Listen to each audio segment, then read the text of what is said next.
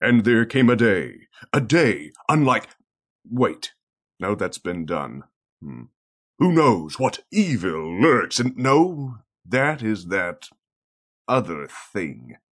What has yellow skin and rights? Forget it. You're listening to Panelology. Excelsi, oh, damn it.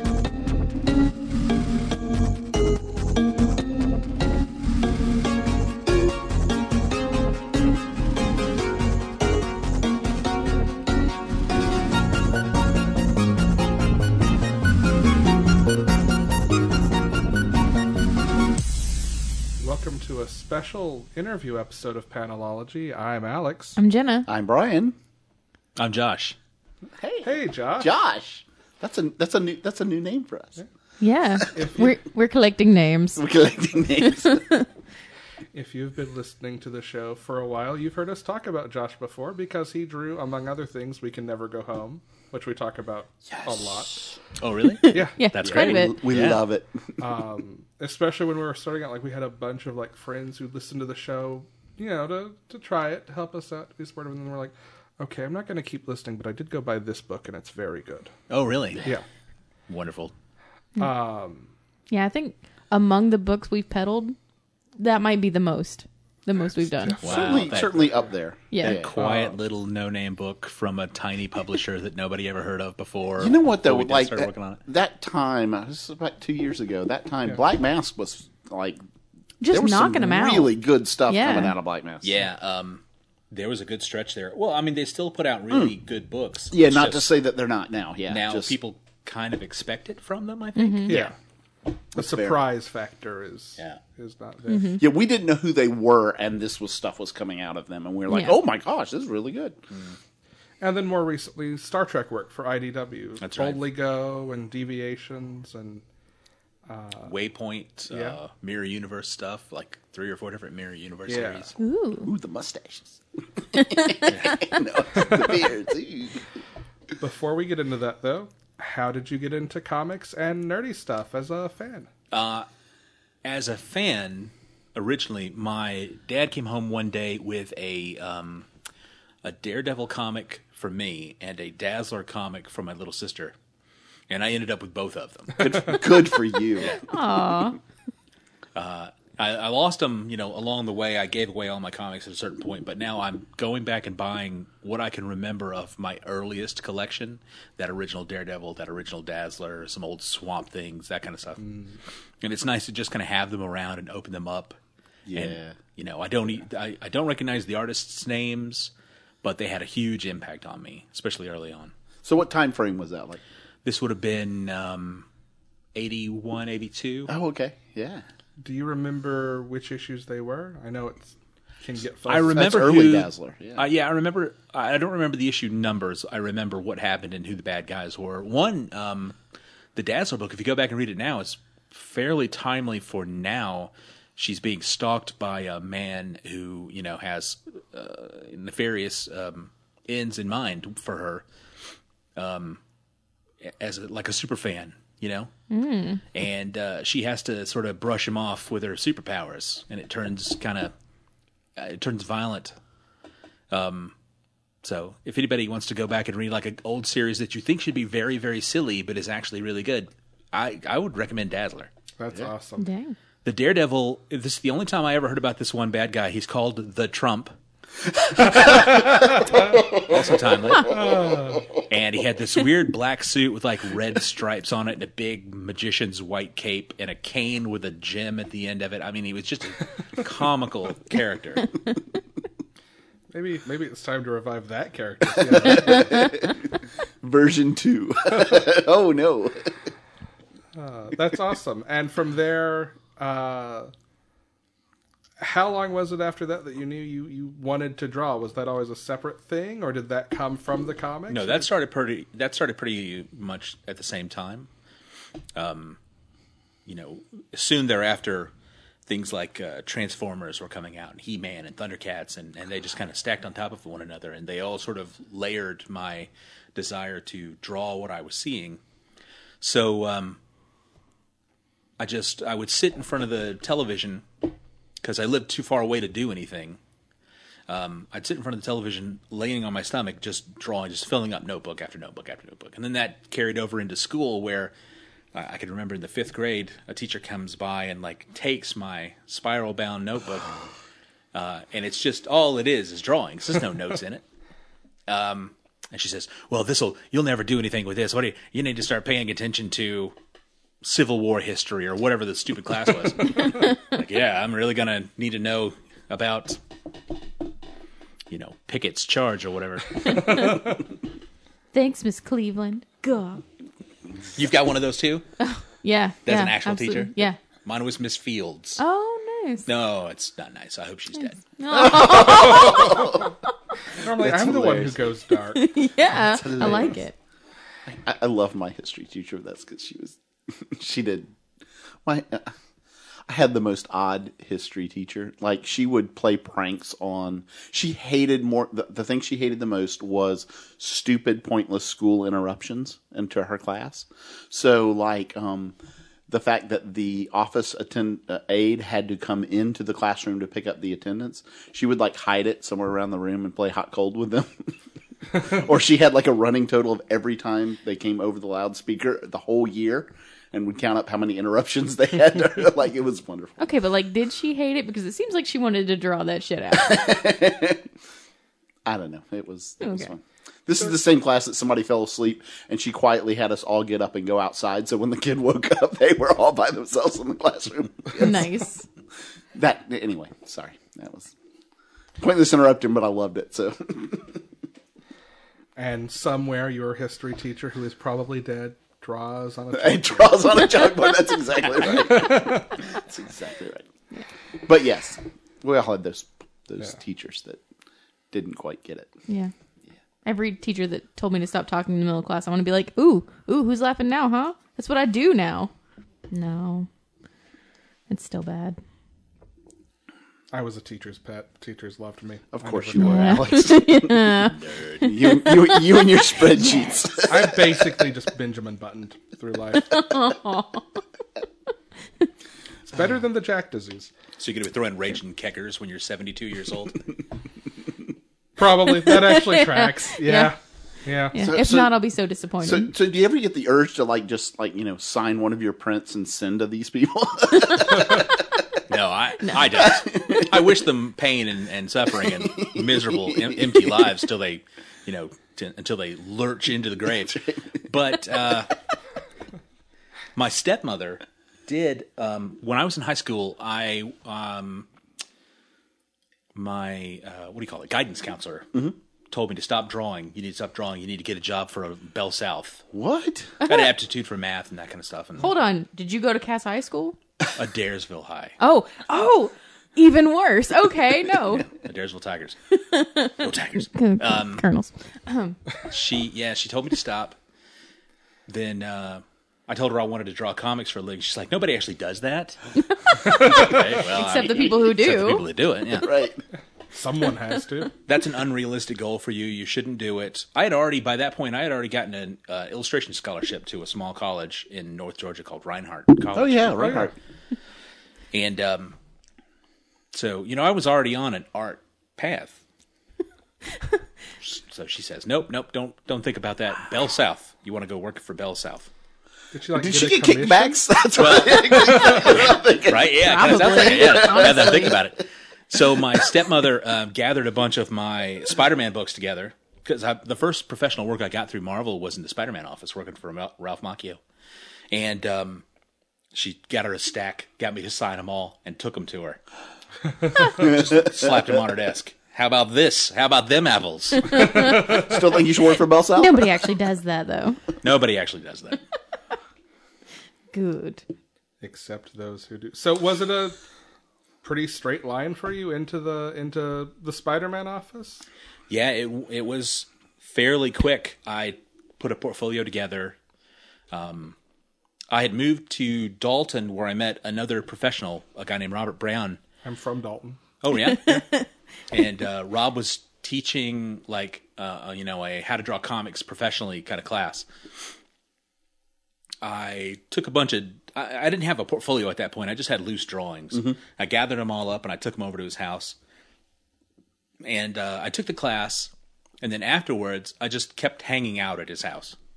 And he helped me put together a professional portfolio, and I took it to Dragon Con, back when editors and comic book companies would still come to that show. It was gaming and fantasy and stuff, but comics had a much bigger footprint. That was the focus of it. Yeah. Early days. So, I think Tom Brevoort was there, and Tom got me into the Spider-Man office doing that kind of stuff. I think he was working under Ralph at the time. Very cool. Yeah, that's a really interesting little pathway from like where Alex and I come from, the Cartersville, Daresville, and Dalton area. Yeah. So it's like That's right, the 75 corridor. yeah, that's right. So watching that progression, that's really cool. Well, it's funny because everybody acts like there are 3 people who ever did anything from that area. Right. And one of them was Donald Trump's second wife. Is she from there? Marlon Maples is from Dalton, Georgia. Get out of town. I Reason enough to bomb it. I know people who, back when they were married, worked in the same office building that her family's company was located in, and who like see him come in and out and said he was just the biggest jackass. Imagine that. Yeah, shocking. go figure. We're all shocked and surprised. God, and he's just changed so much. Yeah, exactly. No, it's her, and it's the dude who did the Clark Kent Superman. It's true what they say about you. You are galactically stupid bit on Lois and Clark. So a guy that had one professional acting credit to his He name? was or- on General Hospital or something, and he was Elliot Reed's dad on Scrubs and a few other things. okay. But Oh, I know who you're talking Yeah. about. Okay. Dalton acts like those are the only 2 people who ever did anything, and everyone else belongs to Carpet. I went to Dalton College. Carpet. I worked at a couple of carpet mills in Dalton. Oh. Boy, that was just awful. That was just the absolute worst. Yeah. We have a carpet company. It's He's like, Yeah. I know. I know.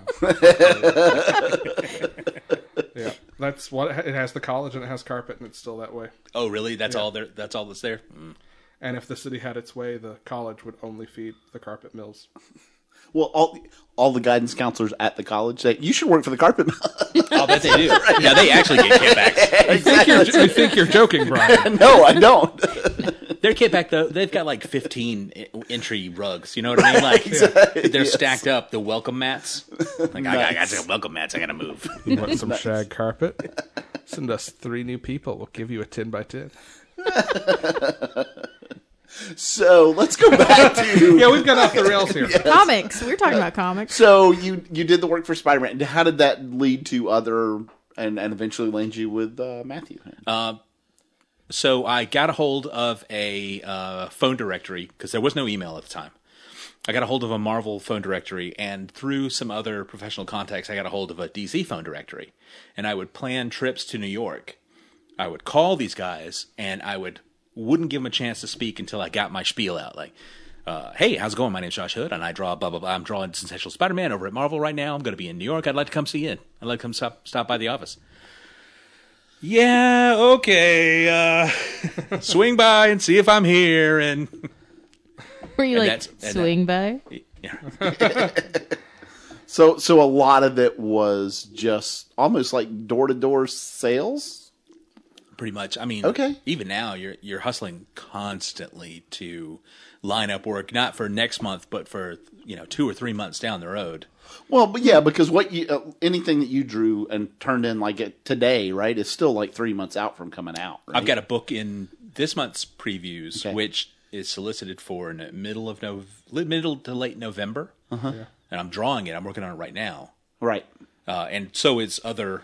It's like an anthology book. So yeah, I mean, but the planning stage, Right. for those books, you got to double that amount of time. So you're looking at like 6 months out from. Pretty much. From the first time I hear about a book to the time it actually hits the stands could be as much as 6 months. Okay. Dang. If it's real press for time, it's going to be on the low side of 4, pushing early 3. But when that happens, it's late. There's going to be trouble. So this is something that, and we've talked about it a few times on this podcast, is there's a lot of times where things are, especially if it's a series that are scheduled out, right? And this is when we want to do this and this, that things start getting pushed, right? And they get delayed and that. How hard is it, or is it different doing a series that is going to be, this is going to be 5 issues, this is going to be 6 issues, and this is the schedule we're going to release it on, as opposed to like I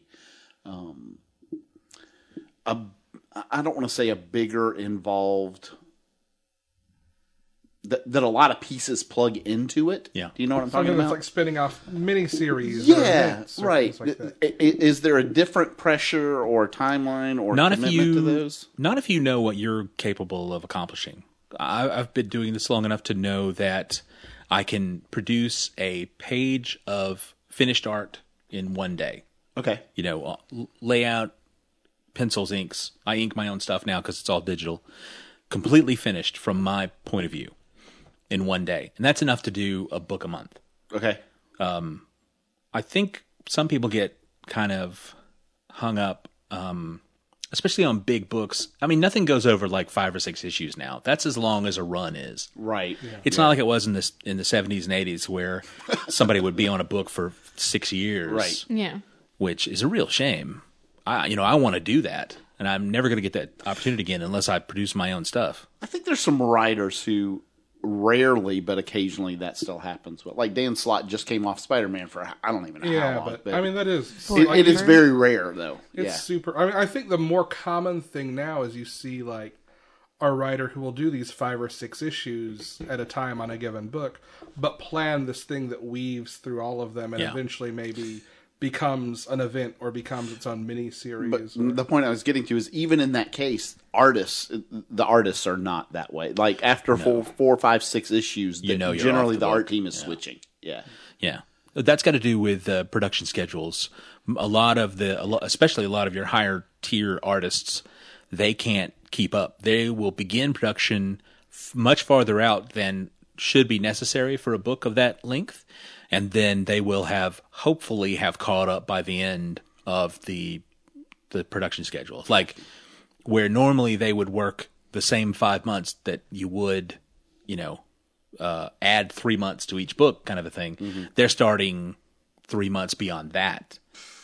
And so to do 5 issues, they're getting 8 months, but then tack on another 3 months for production stuff to start putting out the book. So 11 months for a 5-issue book. Well, and here's the deal. If you're working 11 months out, right, the comic landscape changes faster than that. Mm-hmm. Yeah. Right? Yeah. Like series that you thought that this was going to tie into and do well with aren't selling well. So, that seems, that is crazy. Or like something crazy happens and now we have to go back and change every freaking thing we just did. Yeah. Well, they got continuity guys who are looking at true. that kind of stuff. Yeah.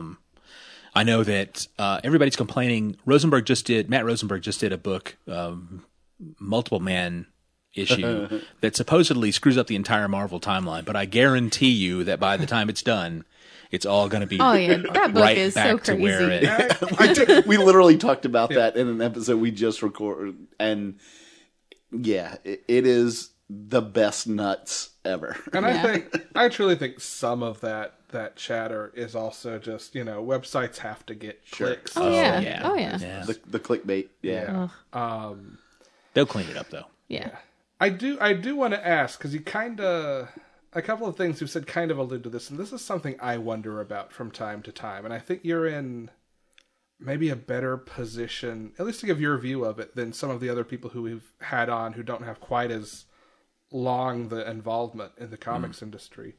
How much of that push to up the detail and up the, maybe not perfectionism, but up the amount of work that goes into a page of art comes from just the increases to printing technology and to looking at things digitally and being able to blow stuff up on your iPad or your laptop? And It does have a lot to do with the tolerances of printing. The guys who were producing comics in the 70s were limited by the plate process, which isn't a very high resolution, like 150 dots per inch or something like that. Oh my gosh. And now when I produce a page, I'm doing it at 600 DPI, which is, the file sizes are monstrous. Yeah. So it gives you the opportunity to do more detail, but having that opportunity is, I think, less important than having seen the kind of artwork that's been produced, especially since like the early 90s. When all the Image guys started putting out their stuff, there was more in it. They were, the reason they got so hot is because they were so different than the guys that were doing books in the 80s. Yeah, I remember early 90s is when art became there was a period of about 2 years where art really was almost the only consideration in the comic book. Yeah. Yeah. And you're right, that was when Image really just exploded, and the artists kind of ruled for about a year and a half, 2 years there. And then people realized, this art is awesome, but we should have a story to go with it. Wasn't that the whole second year at Image? Like, that's what they figured out. Yeah. yeah. I've still got a couple Ooh, of so copies of pretty. Trying to be early nice 80s. without, Now, so Image did its thing, and then comics got bad for a while, but because it distilled down, you could hire the best artists. Mm-hmm. So the best artists survived. And then you started getting stuff like Kingdom Come from Alex Ross. Oh my God. Those reprints, those pages were beautiful. Yeah. So everybody that came after Kingdom Come, which was that even in the early 2000s, maybe? No, probably the late 90s. Late 90s. Yeah. So if you want, you have to have, your stuff has to look like it belongs on the shelf with everybody else's work. And that forces people to get better. I genuinely believe now, and I know we can cherry pick like good artists like Jack Kirby or Romita Jr., Romita Sr., and Gil Kane, other people. Mm-hmm. But there's a much wider variety and a much deeper field of good art currently in comics. I would agree with that. And it makes it hard to get work because everybody's so damn good. It genuinely does. Like I used to be able to just bounce from book to book to book, and now I'm fighting and I'm like having to do, even though my work is the best it's ever been in my career, I'm doing tryouts for books and losing out to other artists who are as good or better than me. And I'm like, oh, son of a bitch, this is getting tough. As a professional, that's very hard. I mean, but for the industry and for a fan, obviously that's fantastic. I wonder if they'll notice. People seem to dip in and dip out of comics. They have like a window of fandom, unless they're the lifelong fans, like we all are. Yeah, I hope. Well, Brian and I dipped out. We had windows. Yeah. Okay, And I actually came to I did issues a got married, had kids, dipped out of comics for about 15 years. But like, let's be. And I went to college and couldn't afford 'em. I never quit loving comics. Right. Yeah. Yeah. Samesies. Yeah. But people dip out and dip in, and they can only go by the work that they see in front of them. Mm-hmm. And if everything you see is amazing and gorgeous, that kind of becomes a median. And I see that. Really, the greats are the only ones that kind of stand out right now. I see that. Yeah. But everybody's good, Well, it makes. Sorry, I didn't mean to. No, go ahead. So it makes it almost a game, at least it seems from my side of things, of paying more attention to style and tone and how art fits with not just a story, but a storyteller, a writer's sensibilities. I was going to say that, and that was the point I wanted to make, was I don't know that there's any bad, I don't think the industry's accepting any bad art right now. I do think there are still times where the art does not fit the story.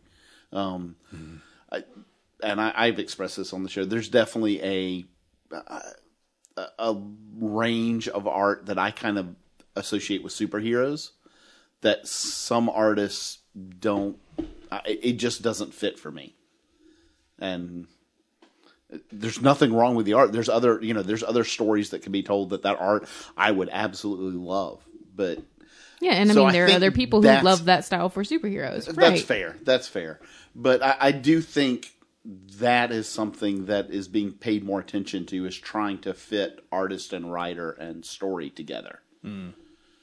It's it also comes to luck has a lot to do with it.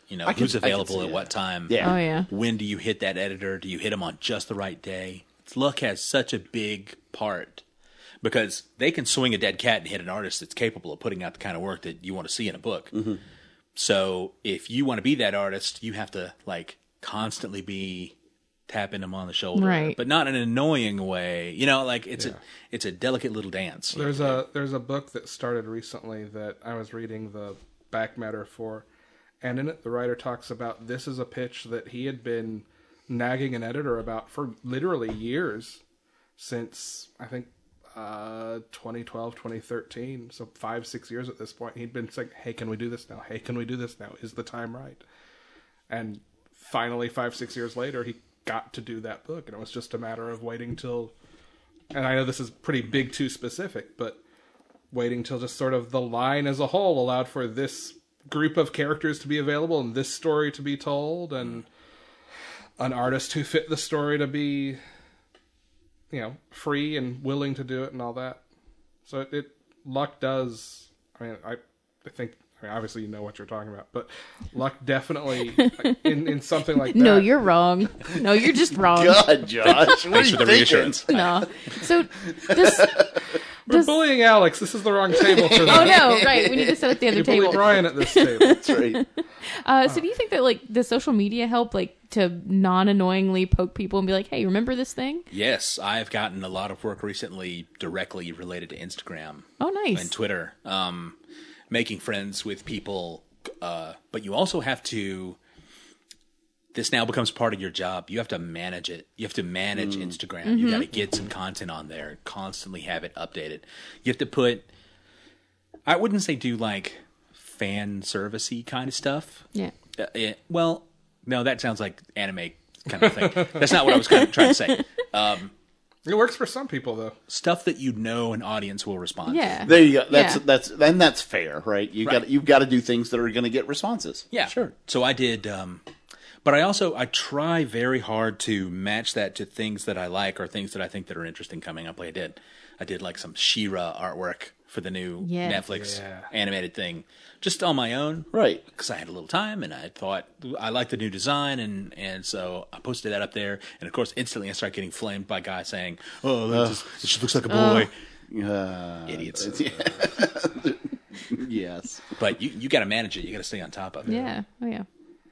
Do you... I don't know. I don't want to go down the whole Comicsgate rabbit hole. I think there's a better use of our time, but I don't understand it. is that... I mean, I don't have enough information to understand it. You know what I mean? I feel like that's the big problem, though, is that like there's no cohesive amount of information. Yeah. So how can anyone understand it? I mean, even the people who are supporting it. Do you know what you're supporting, really? Is it sour grapes because it's not all white guys in the Avengers anymore? I think it's Is that just what it is? butthurt people, period. I wonder sometimes how many of it is bots, too. How Oh, dirty- how dirty can yeah, we get for on that? real. And the thing that I've never understood is new stuff coming out, right? It doesn't take away. Find the stuff that you Right. still like. If you don't like this creator or this artist or this story, fine. You don't buy that. You don't read that. Whatever. Yeah, buy go the do stuff your you thing over like. there. But why do you hate that other people do like it? Like, I don't know. That never made sense to me. Because I'm a fan and I have some sort of ownership over this because of But the you time and effort that I've put into it being a fan. Nope. Yeah, I'm going to say no. No. I'm going to say no. No. But what I guess I wanted to ask was like, how much of that becomes part of this equation? Is it just something that, and I'm sure it's easier for some people than others, like, I'm going out on a limb and guessing unless you put up something like She-Ra that is itself a target of this, that you're probably not getting tons and tons of this compared to No, I hardly get others. any. Yeah. But well, does it become 'cause part of the... Yeah, I'm a 40-something-year-old white guy. exactly. Alex and I are familiar with that. Right? I mean, things have been going pretty good for us. So far, right? Yeah. Most of history, thumbs up. Pretty good. No we got the upper hand, and we no ran with complaints. No complaints. I'm All just going to good. sit here and scowl for the next hour. Don't worry. No, but for real, I would happily cede a lot of that to make things better. Yes. It wouldn't make my life worse, right? Yeah. Right. Right. But how much of that does that become part of the equation? Is there I don't want to put this thing out there because I just don't want to deal with that today. I haven't had to think of it, but I'm sure people like Teenie Howard. Yeah. Probably has to think about that kind of Yeah. stuff quite a I bit. know, you know? I know Magdalene Visaggio, who's come on here Oh, before. sure. A lot. She Yeah. gets so much of it that Can I you don't imagine? Yeah. I don't know how she doesn't just shut down Twitter. The amount of Because she's a patience, badass. That's Smile. how. Yeah, well, that that's is, fair. like just That's fair. Because she's willing to say no. Fuck you. How about yeah. that? I want to go back to you talked a little bit. You talked about how you did all of your sketches and notebooks, in school and all this stuff, and then you mentioned later about how everything is digital now, so you're coloring your own stuff. How did that transition work and happen in the comics industry from your perspective? complete, just pure physical drawing and all that to the digital? For a while, access to the technology and the software was at a professional level only. Okay. So if you were willing to invest the money in the old Wacom boards, which were these gigantic The Wacom drawing tablets, boards, yeah. and in the old versions of Photoshop, which even back then were expensive, like sky-high expensive, you could have done this work digitally. Like Brian Boland's been doing digital covers for 15, 20 years now.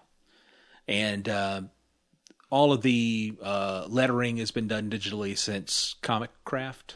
Is that right? Yeah. Comic Craft? Or are they the colorists? They do. As soon as you asked, it went out of my head. I learned recently there is a woman who is local. I don't know her last name. Her first name is Roxanne. She used to work at my comic shop. Who was one of the first letterers to go digital. Oh, yeah? Yeah. It's a heck of an investment. It was a heck of an investment back Like then. the early 90s. As an IT person who bought Photoshop and Wacom tablets for artists at my company, they were really expensive. Yeah. Yeah, crazy. They were. I worked for a textile company Yeah. in Calhoun, Georgia, and we used they were like Wacom tablets, but they were proprietary. They had to be built by hand, and the software that we used was proprietary. And each license was $10,000. Yeah. And each one of the tablets was around $10,000, and the network that we were on cost $100,000. And all of the stuff could be done now with a bamboo tablet and an iPad and Procreate. Yeah. You could do everybody's work on one device. Yeah. My family's company is graphically based, and like for a long time the software we used was for like billboard sign design industries. It's sign is in its name because the only thing that could do vector files in the early 90s that was even close to our budget at the time was built for a completely different industry. It was nuts. Like the amount of there are things that are used in the carpet industry that we had to develop just because those technologies at that time are so hard to come by. Yeah. So how did you personally make that transition? I'd been doing commercial illustration right as soon as I stopped drawing in the early 2000s. I had like a 10-year break between my first stint as a comic book artist and my re-emergence as the artist on We Can Never Go Home.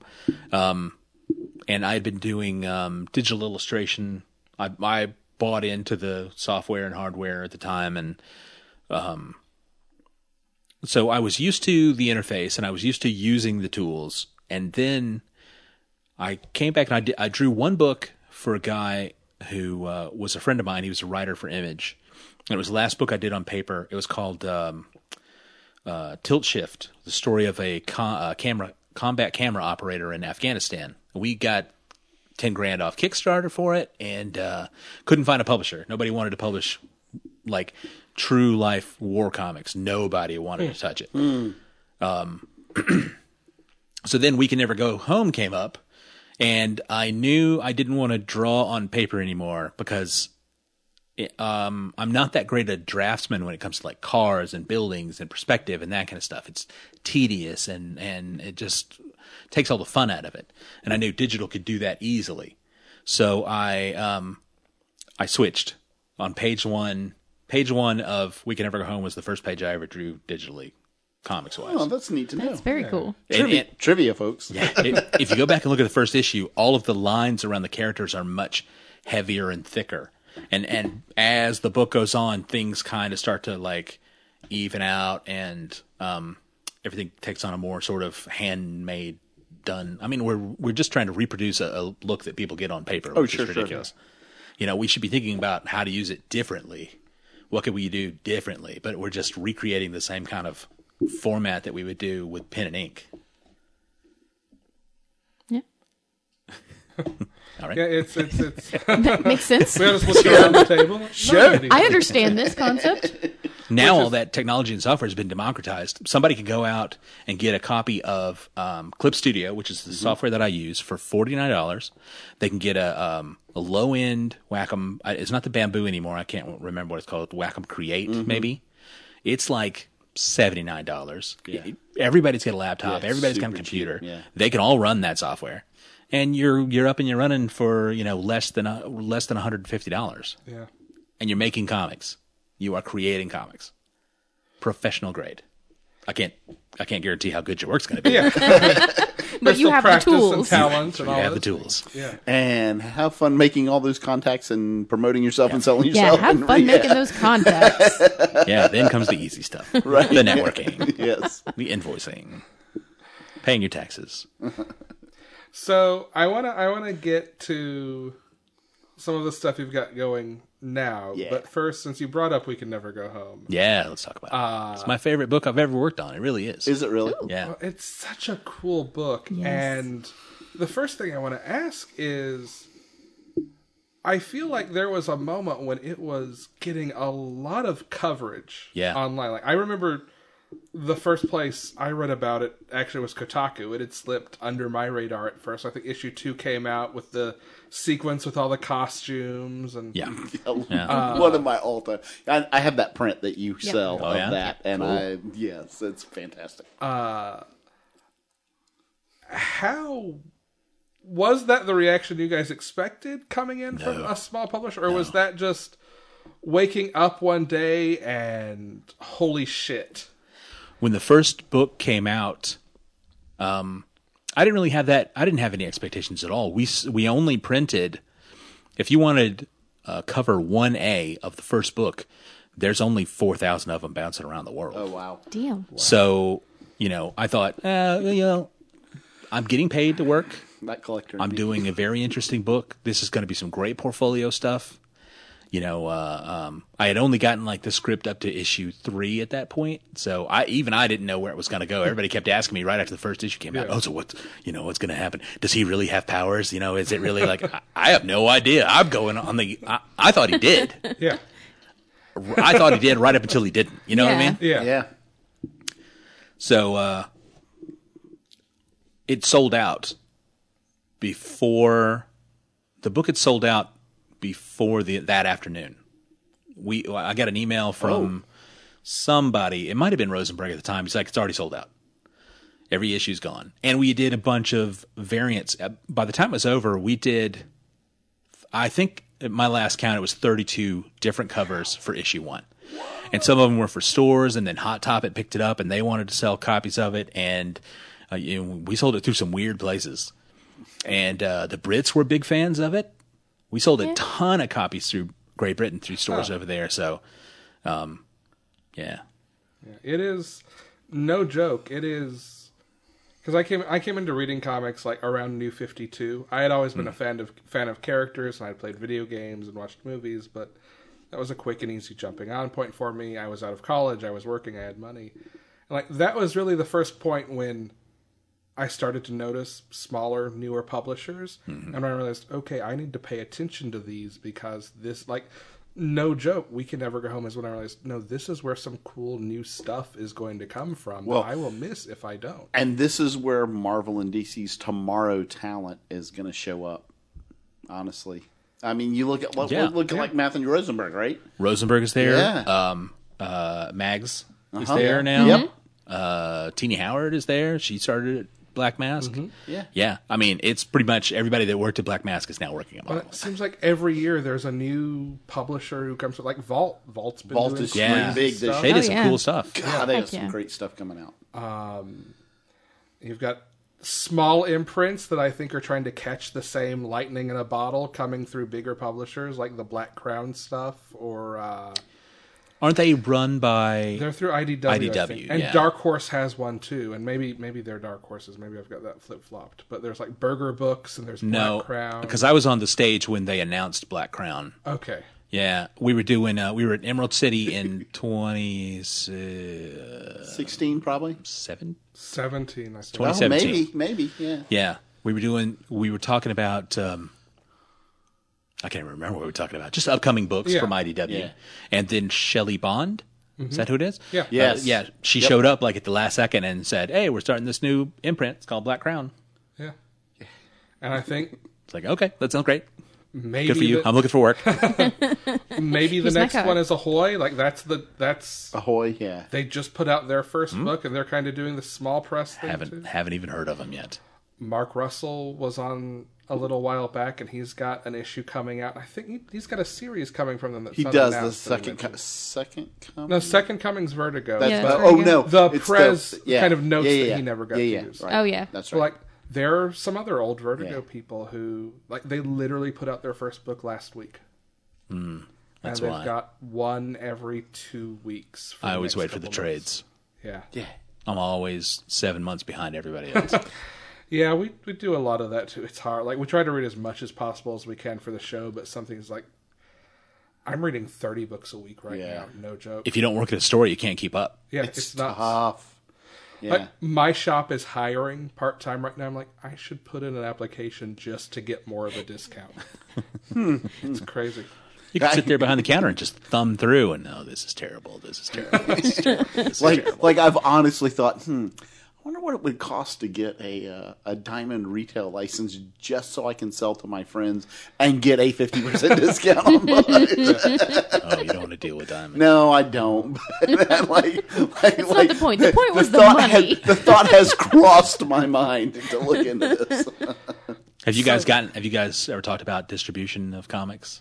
How they're actually seeded into the No. world? You know what? We have not. That No. would be Very, very, like, when fun we, topic. every now and I then, say. every now and then we'll get preview copy for something that's not out yet before FOC, and Yeah. we'll kind of mention how Final Order cutoff works, and okay, the date for this is this. If you definitely want a copy, Right.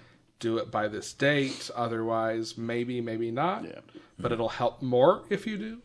But that's about as far. We talk about solicitations every month, Yeah. but we don't go like this. Is honestly one of the most in depth about industry stuff conversations we've had. And I love it. Yeah, no, Yeah, I do It's too. been on my mind a lot recently because I'm, Yeah. hustling and pitching and doing a lot of stuff that'll never see the light of day.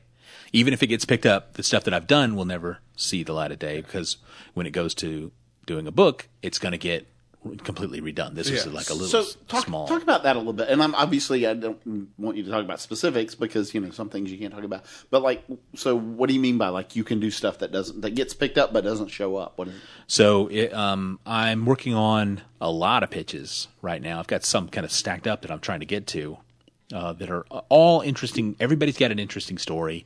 Not everybody. I should really take that back. I've seen some real Well, crappers. We're gonna roll that You back. said everyone. Let me give you my story. And the next 5 minutes of this we're cutting out. Sorry, listeners. We're just going to gossip for a minute. Can't possibly be as bad as some of the ones I've read. And if it is, you should be ashamed of it. There I'm are, already ashamed. It's fine. and we're not naming names. There are definitely a couple of writers who, anytime we see their name on Oh, something, yeah. we just go, That's not for me. Oh, yeah. Yeah. As just like there are some writers that were like their name is on that, so chances are 98% I'm going to love it. Yeah. There are some writers who are chances are 98% it's not for me. And sometimes, like, Yes. maybe they work with a writer who you love, and you're like, Yeah. or an artist who you love, and you're like, I'll give it a chance, and it surprises you. It that does. happens. Yeah. But I get you. Not everyone has a great story. No, not everyone. Oh, anyway, so we interrupted. Go ahead. Yeah. Distribution and Oh, stuff. what, So, yeah, what's yeah. the question? So we're talking about how you could do stuff that like got picked up, but like still some of the stuff you did for it never shows Right. up. Well, you do pitch packages. Okay. And hopefully that pitch package will have part of the ongoing that you're trying to get published through any publisher. And but frequently it doesn't, or at least in my experience, it doesn't. So is it kind of like what we would associate with like a pilot for a TV show? Sort of like that, yeah. Okay. You know, if they have to change a character, or Right. they have to fire an actor and they hire somebody Yeah, else to yeah, say, yeah. this is working, this isn't, you got to scrape this out. So frequently I'll do, because we're doing it in a vacuum, there's almost no editorial control at all. It's the writer directly to me. I put together between 5 and 8 pages of story, and then that is all wrapped up with their summary, like an outline of the first couple of issues, where the story's going. You don't have to be coy with these editors. They know about the turnaround at the end of the second act or whatever. They're not looking for you they're not looking to be surprised. They want to know whether or not they think the whole story is going to sell. Yeah. You know, you can't have that M. Night Shyamalan segment at the end. You know, you're trying to sell like the whole story. So they get the whole thing in one gulp. Mm-hmm. And they see the art, they see some of the writing, they see we try to put it together as professionally as possible. So when you actually flip through it, it's colored, it's lettered. It's a complete story in 5 to 8 pages. But the pitching that I've been doing, I've only hit on maybe 2 out of 10. Well, like you said, your friend was trying for years. Yeah. So we kept going. We had one story I was doing with a guy named Brian Joins. Yeah, he's an image writer. He did a really good book called Secret Identities, which was kind of a low, not a higher end image book. It had a nice 5-issue run, had some really great characters. Should have gotten a lot more recognition than it did. Beautiful story, great story.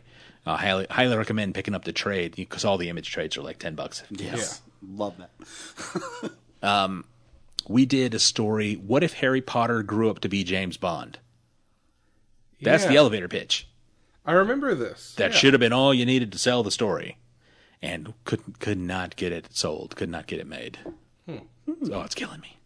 Do any of those ever where they go, you know what, we don't want to buy this as a series or whatever, but you know what, do they ever pick that up and plug it into an anthology type thing? No, not really. I'm just curious. And no, you wouldn't want to. Because that sounds like a story that you're saying the whole story gets condensed into an 8-page or 10-page thing. This would have been this was 5 pages of art and story that we put together for this, right. And it's just a little snippet of story. It sort of demonstrates what the character's capable of, the kind of situations that he would have gotten into, that kind of stuff. Gotcha. Okay. Gotcha. So you mentioned leaving comics for a little while, going into freelance like illustration. What made you want to come back? Was it, you mentioned the Kickstarter, but what made you want to do Weekend Never Home? What made you say, you know what, it's time to get back into? I'd been not even reading comics during that time. Hadn't even picked the comics up. And one day a store opened up, and it was only open for like 6 months. So this was a pretty brief window it's amazing that I actually found it. A store opened up, and they were selling trades of Thor and Olivier Coipel. I can't remember. I don't know how to pronounce his name. I think that's it. Yeah. My secret superpower is getting everybody's names wrong. Oh, that does too. Oh, Wow, my you're God. welcome here. Oh, Don't yeah, worry. wonderful. Fit right in here. Welcome to the podcast. Are we a league? Do we get rings? If only. We have shot glasses. We have shot glasses, yes. Oh, great. Yeah. That's not a joke. If you want one, you're welcome to one. Oh, Yes. yeah, I'll take one. Looks like that. Oh, super cool. Yeah. I just saw his artwork, fell in love with it, and immediately, like, my hands started shaking. I wanted to draw so bad. So Aw. I went home and You're grabbed like, what some. am I missing? Yeah. Yeah, it hit me like a ton of bricks. And then Jose called me. Jose Torres was the writer on that book, Tilt Shift. He called me out of the blue, said, I want to do comics again. I've been in the Army. I was like, oh, well, that's exciting. And he's telling me all these horrible, awful stories, and I'm like, that's going to be hard to sell. But he did a really good job of like... You're right. yeah, I guess I was. He did a really good job of cleaning it up and making it like a very interesting narrative. You know, you follow a new person through stories. And so every job that I got after I started back was just really interesting. And, I was making books that I would want to read rather than some of the stuff I did at Marvel, which I never would have picked up. I never would have looked at. And I was just working. So that's kind of what got me back into it. And then I don't know if I would have kept going after We Can Never Go Home if it had not been sort of the success that it was. Yeah.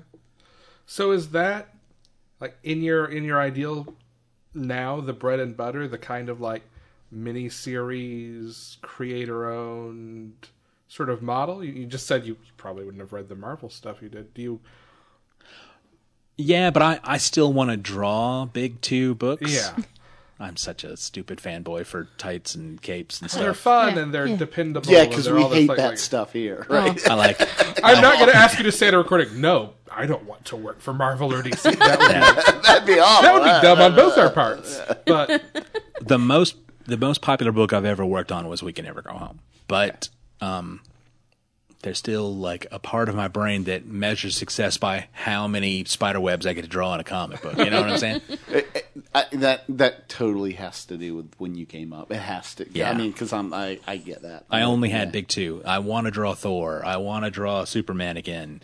I want to draw, I want to draw Booster Gold and Blue Beetle so bad. Yes. I want you to draw that. How about that? Hey, I've got a dream writer in my head for it. You are welcome to draw it. I won't say it on the air. He's going to make it happen. Don't you worry. Start making calls. I need people. There used to be agents for my kind of work, and I haven't found one anymore. I had another question I want to ask. Okay, go Yeah. for it. So, what is, from a professional standpoint, what's the convention circuit like? You see a lot of the same faces over and over again, Do you? which is really nice. Yeah, you make some decent friends that way. It's expensive because, not only do we have to pay for the same plane ticket and hotel room, but on a lot of shows we have to pay for tables. You have to pay for the booth space. Right? That can be really expensive sometimes, depending on the show. New York, expensive. Oh, yeah. And you're in a lottery system, too. You may get in, you might not. If you're there 2 years in a row, you're definitely not getting in the third year. Really? Yeah. Dang. And I bet at the same time, too, like you're balancing how much daily work can I keep getting done versus how much time can I actually be at a table and network and socialize and Right. enjoy, like make back the money I'm spending to go here, but also enjoy the time I'm traveling. Yeah. Or sell or get commissions. Or Yeah, most artists I know, they're not trying to make money. They're just trying to break even. They want it to be, because they're already losing out on not being at home in front of their desks drawing Right. or writing. They're already not producing. So it's like everything you're doing is just an outlay of cash. And it's all tax deductible, but that only goes so far. Right. Yeah. All right, we are past an hour at this point, so No, I we're want to not. make. Huh? No, we're not. We're not. Are you sure? Okay. We're right at it. Okay. We're at an hour so far. Yes. We can't agree on times today. I banged out a whole bunch of art today. I'm not in a hurry. Oh, cool. All right. Very nice. Well, I want to make sure we take time to talk about what you're up to now, and if people want to read books you're working on, what they can do to find you. And I think you support could still order. The one book that I've got in solicitation right now through previews is Star Trek Waypoint. I think it's a giant-sized book. And they've got some really great writers and artists working on it. It covers by me, so you should recognize it right away as being good. I think you could still order that right now. Cool.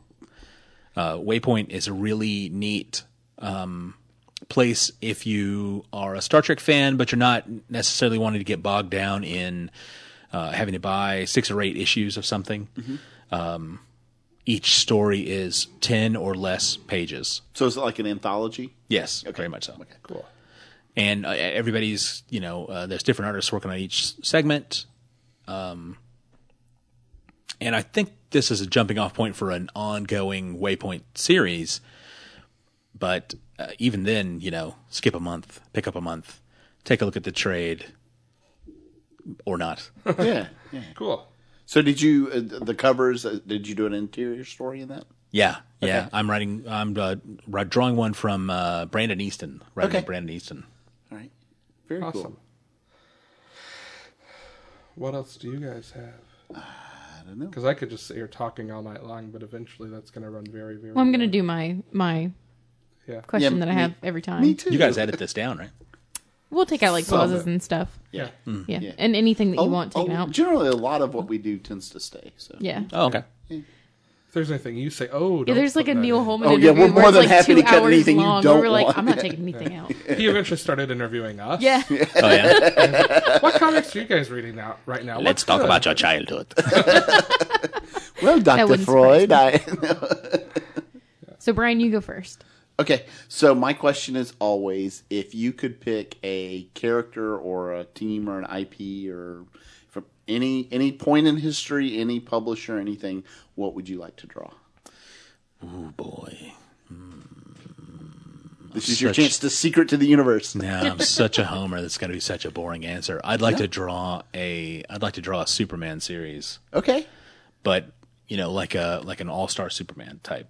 Oh, nice. A self-contained story that doesn't necessarily have to wrap in the rest of the Justice League. Just Clark doing his thing, being a good guy, saving the world, maybe not always having to punch his way out of problems. I think that character is used most effectively when he doesn't have to fight. I would agree with you. Yeah. So So like a 6, 8, 12 issue contained. yeah, just a start and a finish. Nice. And at the end, continuity isn't necessarily changed, but you, what is it? The American Alien series. Oh, yeah. yeah. Yeah. That was really good for telling that kind of story. I would want to work on something like that. Yeah. We've talked a lot about that on the show, about how there are some characters, especially your Supermans, your Batmans, your Spider-Man, that at the end of the day, you can change them to a point, but at some point they're going to rubber band back to who they are. Yeah. Yeah. Yeah. Well, at some point, you've got to go back to the ideal Right. to be recognizable Exactly. to the reader. That's- Yeah, the that's point. true. Yeah. And Right. fair. And I hate it, but it's true. Mine is really dumb. What is your Yours is fantastic. It's Yours is really not dumb. dumb at Yours all. is like one of the most fun. interesting. ever. what is Where do you get your ideas from? No. So do you write and draw this? Oh, no, just wait. Just wait. do you love that question? That's not my question, but do you love that question? I get it constantly. So you wrote this? No, I didn't write this. I'm an No. artist. See all this beautiful art behind me? I did that. Yeah, no, mine is what is your favorite sound effect to draw? I like to do one of my earliest favorite books was Thor, when right at the end of the Walt Simonson run and right at the beginning of, was it Al Milgrom, or I can't remember who was drawing it after that, but they would have sound effects that would just take up the whole page, like thoom and fwa fwa fwa fwa fwa. So mine are big sort of thundery sound effects. Anytime there's a boom tube now, it's the whole panel or whole page. Yeah. Crack-a-thoom. Crack-a-thoom. Crack-a-thoom. Yeah, That's- yeah. those big ones. I think I've actually used Crack-a-thoom or a variation of it. Yeah. Yes. But those whole big panel page background big ones. Yeah, and a couple of times, I don't normally draw the onomatopoeia on the page, but I will from time to time use it as the outline of the panels that I'm drawing. Oh, Nice. Especially if it like actually makes sense for what's going on. Yeah. If you don't have to draw anything very deep, like let's say I was drawing the Enterprise exploding, but from kind of far away, where it just sort of like boom, Yeah. Yeah. and you could do letters around that effect without taking away from the artwork itself. Yeah. Because you can't have super busy art. No. With- Inside of letters. Yeah, no. inside letters. Very nice. Cool. So if people want to follow you on social media, Oh, I'm all over the social media. Instagram, Instagram a lot recently, just because I was getting a much more positive response. Twitter has gotten to be so politicized, and that's where people air a lot of their gross. political Yeah. gripes. So, but I'm on Twitter constantly, lurking or posting like one or two things a day, and yeah. So it's at Joshua Hood on Twitter and at Joshua A. Hood on Instagram. Or you can check out the website, joshhood.com. Or if you're interested in seeing the commercial illustration, God knows why, it'd be joshuahood.com. cool. And if the answer is no, we can pull this one out too. But are you doing like commission requests and stuff like that right now too? Or are you busy enough with pitches that are I'm on hold? kind of stacked up on. Okay. I'll probably have more time around the end of the year to do more commissioner work, and I do still get people writing me and asking about original pages. Sorry. The hosts make the weirdest noises. Sorry about that. I'll try to calm down. Brian, hands above the table. My dogs are fighting. So What was I saying? you're saying about Original pages. original pages. People will call original us art, what original Yeah, it's all digital, so I don't have any original art to sell. There are no pages of We Can Never Go Home. They don't exist. Yeah. Right. There's only prints of. Right. Only the stuff that I print out on Yeah. in like posters and prints and stuff. Yeah. Okay. And I have to ask, once upon a time, there was talk about a volume 2 of We Can Never Go Home. It's still going to Is that happen. Still gonna, okay, Is cool. it? Yeah. Still in the works? Yeah, you don't leave that's a beloved intellectual property. But Nice. but Matt is tied up. I mean, he's Marvel He exclusive is so right busy. now. Yeah. Yeah. Yeah, he's going to be He's on that X-Men train right now. Oh, yeah, he's going to be running that place pretty soon. So I'm going to let him go ahead and do his thing for a while. Yeah. I said, you know what? You go have fun, kid, and I'll sit over here. When you're ready, give me a call. Yeah, the next time we do this book, when the volume 2 comes out, it's going to have that undergroundy buzz thing going. Yeah. And then it's going to have Rosenberg, he's coming off the X-Men. And then we're going to put it together, and we're going to sell 50,000 copies. Fantastic. And I'll drive to my office upstairs in a Maserati. I just drive up the stairs. I love it. Maserati makes stairway rail lifts? They will. That's what's going to happen with mine. enough money, they'll make anything. Sure. I love it. So yeah, so follow him. So when all of these pitches that he's working on right now go through, you can see all the announcements from him. How about that? Mm-hmm. Yeah. Cool. Well, if that's it, thank you for joining us. Yeah. Yeah. Hey, my pleasure. Greatly appreciated. Cool. And I'm not going to do all the normal outro stuff in this because this is a special episode. So listen to a regular episode for that if you want to know where our website is. I'm Alex. I'm Jenna. I'm Brian. I'm still Josh. Excellent. And this was Panelology. Bye.